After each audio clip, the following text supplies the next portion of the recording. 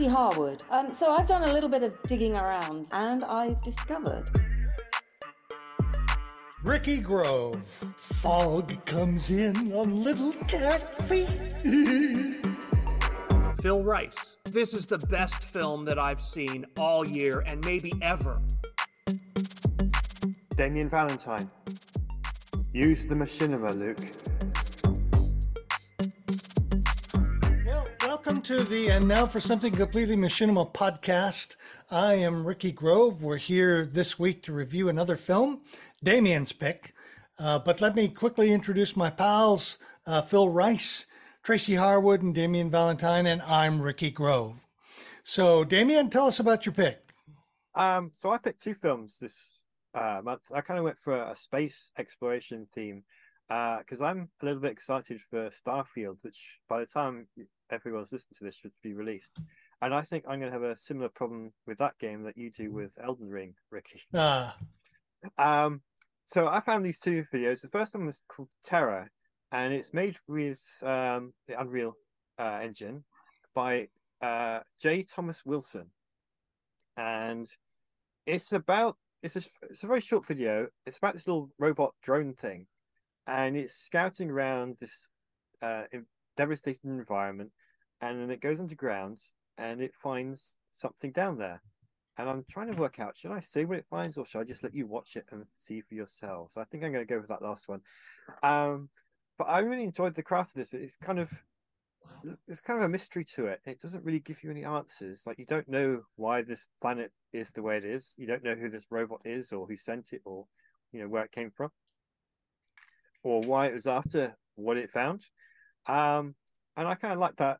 Is that it kind of makes you think why, and leaves up to your imagination. And I was just really kind of entertained by it.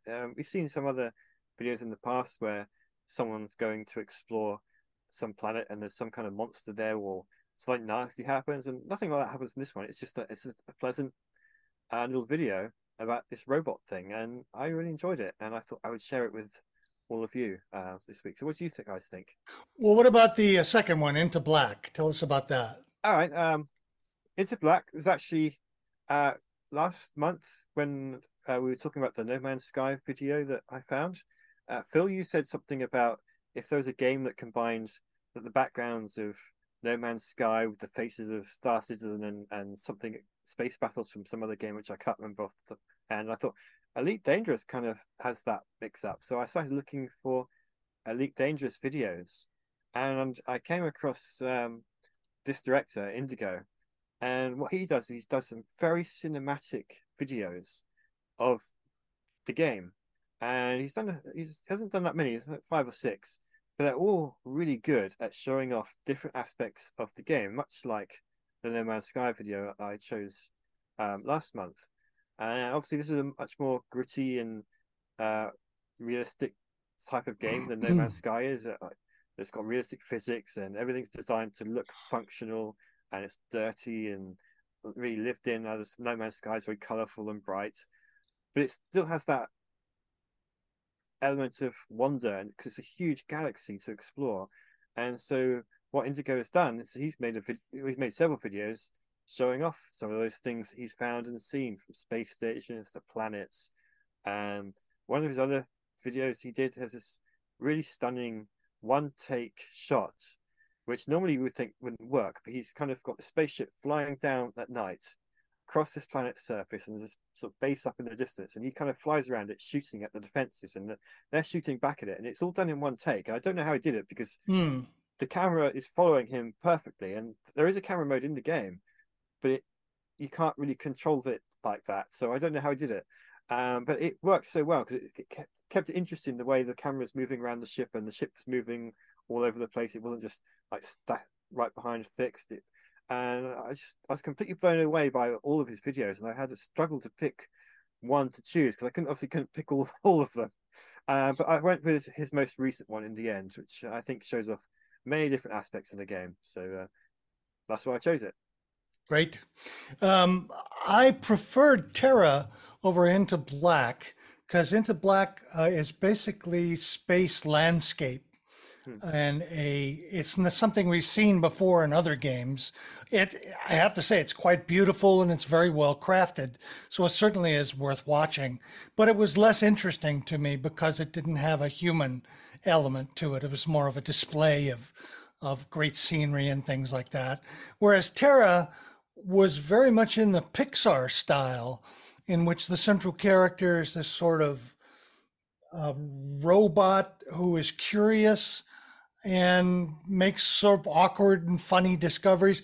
The thing that they did that Pixar doesn't do, or that Pixar does all the time, is Pixar has so much sentimentality attached to everything, whereas this movie did not have that sentimentality, I don't think. Yeah. And I much preferred it, as strange as that sounds, because Pixar films have had millions and millions and millions of admirers who love that sentimentality, but it's like green kryptonite to me. So if you understand the Superman reference, but I thought that it was just gorgeous. It was beautiful, beautifully rendered, very creative cinematography.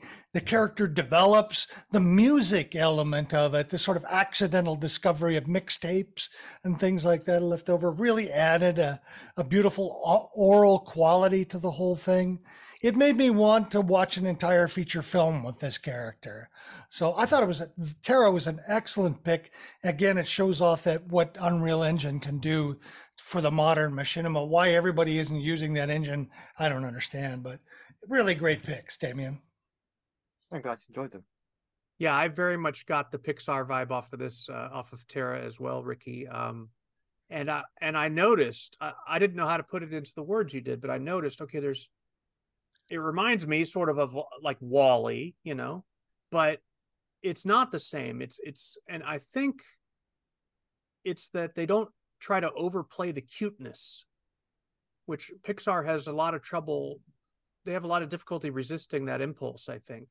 It's not enough to have WALL-E and make him sympathetic and make these cutesy little noises, but then he's got to have a cute little pet cockroach with him as well. That's, and this didn't, it dispensed with all of that and just let the robot be what it is and carry us through this narrative, if you want to call it that. It's not a sharply defined narrative, and I think that's why it works well. Is like Damien said, it's there's a casualness to it, but it really works for this film.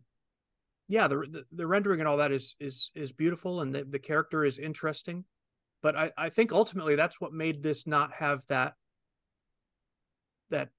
overly sweet Pixarness, was that they didn't overplay the cuteness part. This is a cute character. You could see, this could very easily be merchandised into a Baby Yoda toy on the shelf or something. It's cute, but they're not making that the point. And I sometimes with Pixar, that is the sense, is we got to make sure the kids know that we know this is cute. So let's add this and let's have him do this cutesy little thing. And yeah, this was more kind of about just good storytelling, about its daily business with a good story. Yeah. I love the soundscape on this. The one thing that stood out to me that kind of made me chuckle was there's a final scene where he's gotten into his spaceship and popped in, I assume, one of the mixtapes. And then as the shot cuts to outside the spacecraft, the music is playing while he's there in the cockpit. And then the shot cuts to outside as the spacecraft is taking off. And you could still hear the music playing, but muffled, like it was in a car that was driving away or something. It just cracked me up. It kind of took me out of the suspension of disbelief for a minute, but as a gimmick, I thought it was a really, really funny one. Kind of taking a trope from, a typical movie with a car driving away and you still hear the incidental music. Yeah. It's a spaceship, and part of my brain was like, oh, come on, you wouldn't hear that. It's great, So yeah, who cares? Yeah, Into Black, it certainly raised my interest about Elite Dangerous as an engine to possibly steal from. It's a montage, and I don't think it tries to be anything more than that. It's beautifully done, and it's a good advertisement for the game, even though I don't think I'm not implying that he's doing it for that paycheck, but ultimately that's what it is. It's look at this beautiful game, And like you guys have both said, we've seen quite a few of films that seems to be the intent. This is one of the better ones that I've seen. So, but I definitely was more intrigued by Terra because there was a character, and there was something to think about. And Into Black was more of just something to sit back and enjoy the views, So yeah, great picks, Damien. Do you know what? My comments are not dissimilar. A little bit of digging, of course, on Terra. Wilson. Basically, the way that he made this film was to use it as a means to hone his storytelling process in the Unreal Engine. So it was a test project for him, as far as I can tell. He also said he made the film using a 2016 iMac without a lot of visual enhancement tech alongside it. So he didn't use any ray tracing or a special GPU that he that he could use, that we see a lot of Unreal stuff done with these days, NVIDIA cards and all the rest of it. It wasn't done on any of that. And basically what he was trying to do was see how far he could push the look with just the basics. And, I sort of read that after I'd first watched it, and I thought, you know what, that probably makes a little bit of sense because some of the things I was just struggling to see the detail of because it was really quite dark. And I suspect that's probably one of the things that a better graphics card might have helped with that darkness and the ability to see a little bit more detail in that darkness. So that's kind of one general point on that. The other thing, and I read the description of the film before I then looked at it, which I perhaps shouldn't have done, because from what I saw of the description, it was a lonely drone looking for some life, blah blah. And then when I watched it, I thought, that's not a lonely drone. That's a happy little drone. It's out and about, and it's looking for some playmates, or it's doing something on this kind of deserted planet. So immediately I kind of felt a slight disconnect with what I thought the author, the creator said he was trying to achieve with it. When he got inside that cave, so there's this drone's flying about, he goes inside this cave and he finds this wrecked thing. It looked to me like it was an old wrecked train that he'd found. I don't know whether it was, but that's what it looked like, an old train. And you said he found a mixtape. Well, I looked at it and I thought, is that a transistor radio that bursts into life as he picks it up? I don't know. That's kind of how I read it. So it kind of, he sort of did that, and then immediately heads back to the ship with the song that it had recorded, sort of presumably swimming around in its little in its chip brain, and then it gets back to the ship and sort of, as you say, flies off. It's basically using the soundscape. I mean, the soundscape's brilliant, but it's also using Space Force by Mass Donkey, I think, as the original sound score, as an accompaniment to the original sound score, which is an interesting kind of way of mixing up what the sound design of it is with something that's trying to sort of be a little bit more eclectic, I suppose. I guess the thing that I sort of struggled with is some of the ways that the story was put together just didn't make a lot of sense to me. And I'm being really super critical here because I loved it, except for the fact, to me, what there was a lot of anachronism.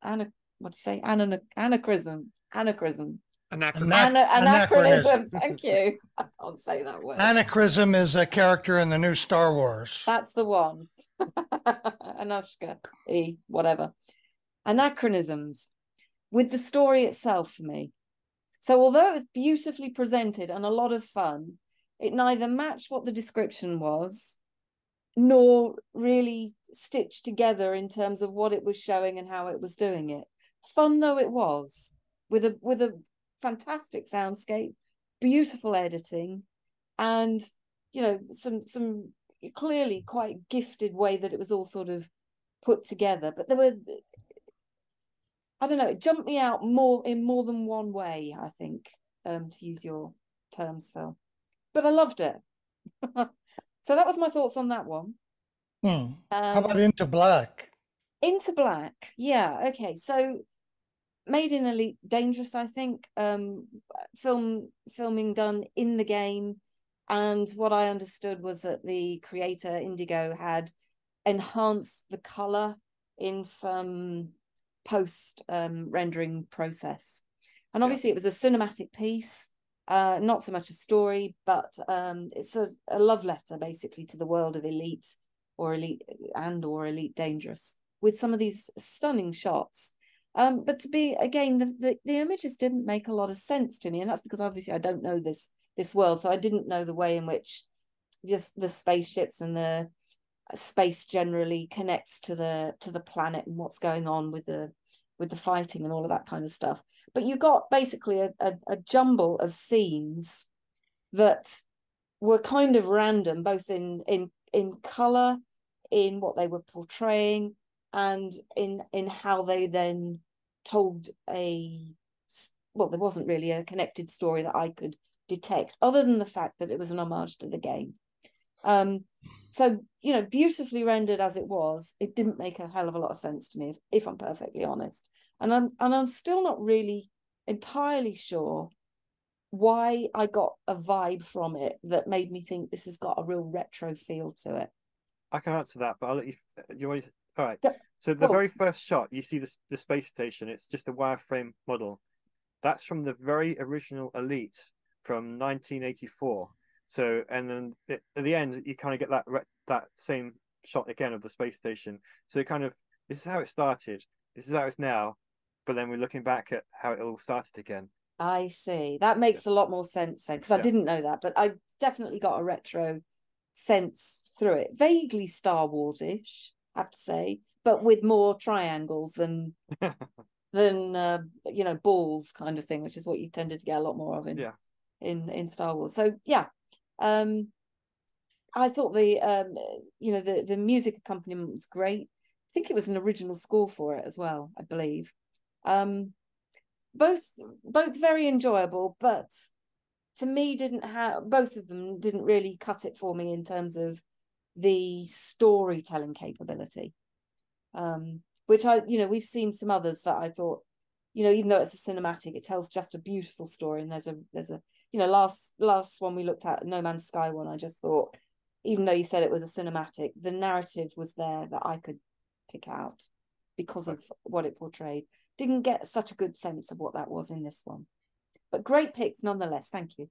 Yep, really good picks. So write to us and let us know whether you agree with Tracy and it doesn't make any sense, but it's really pretty, or you agree with Damien, myself, and Phil, which is it's excellent and we understood it very well. Send your comments to talk@completelyMachinima.com.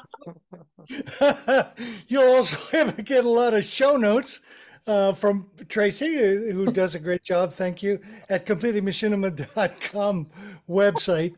We'll be back next week with Tracy's picks, which I've got questions for you, Tracy, on these picks. I've got questions. So that's it for this week. Thank you for watching. I'm Ricky Grove, Damien Valentine, Phil Rice, and the omnipotent Tracy Harwood. See ya. Bye-bye. Bye.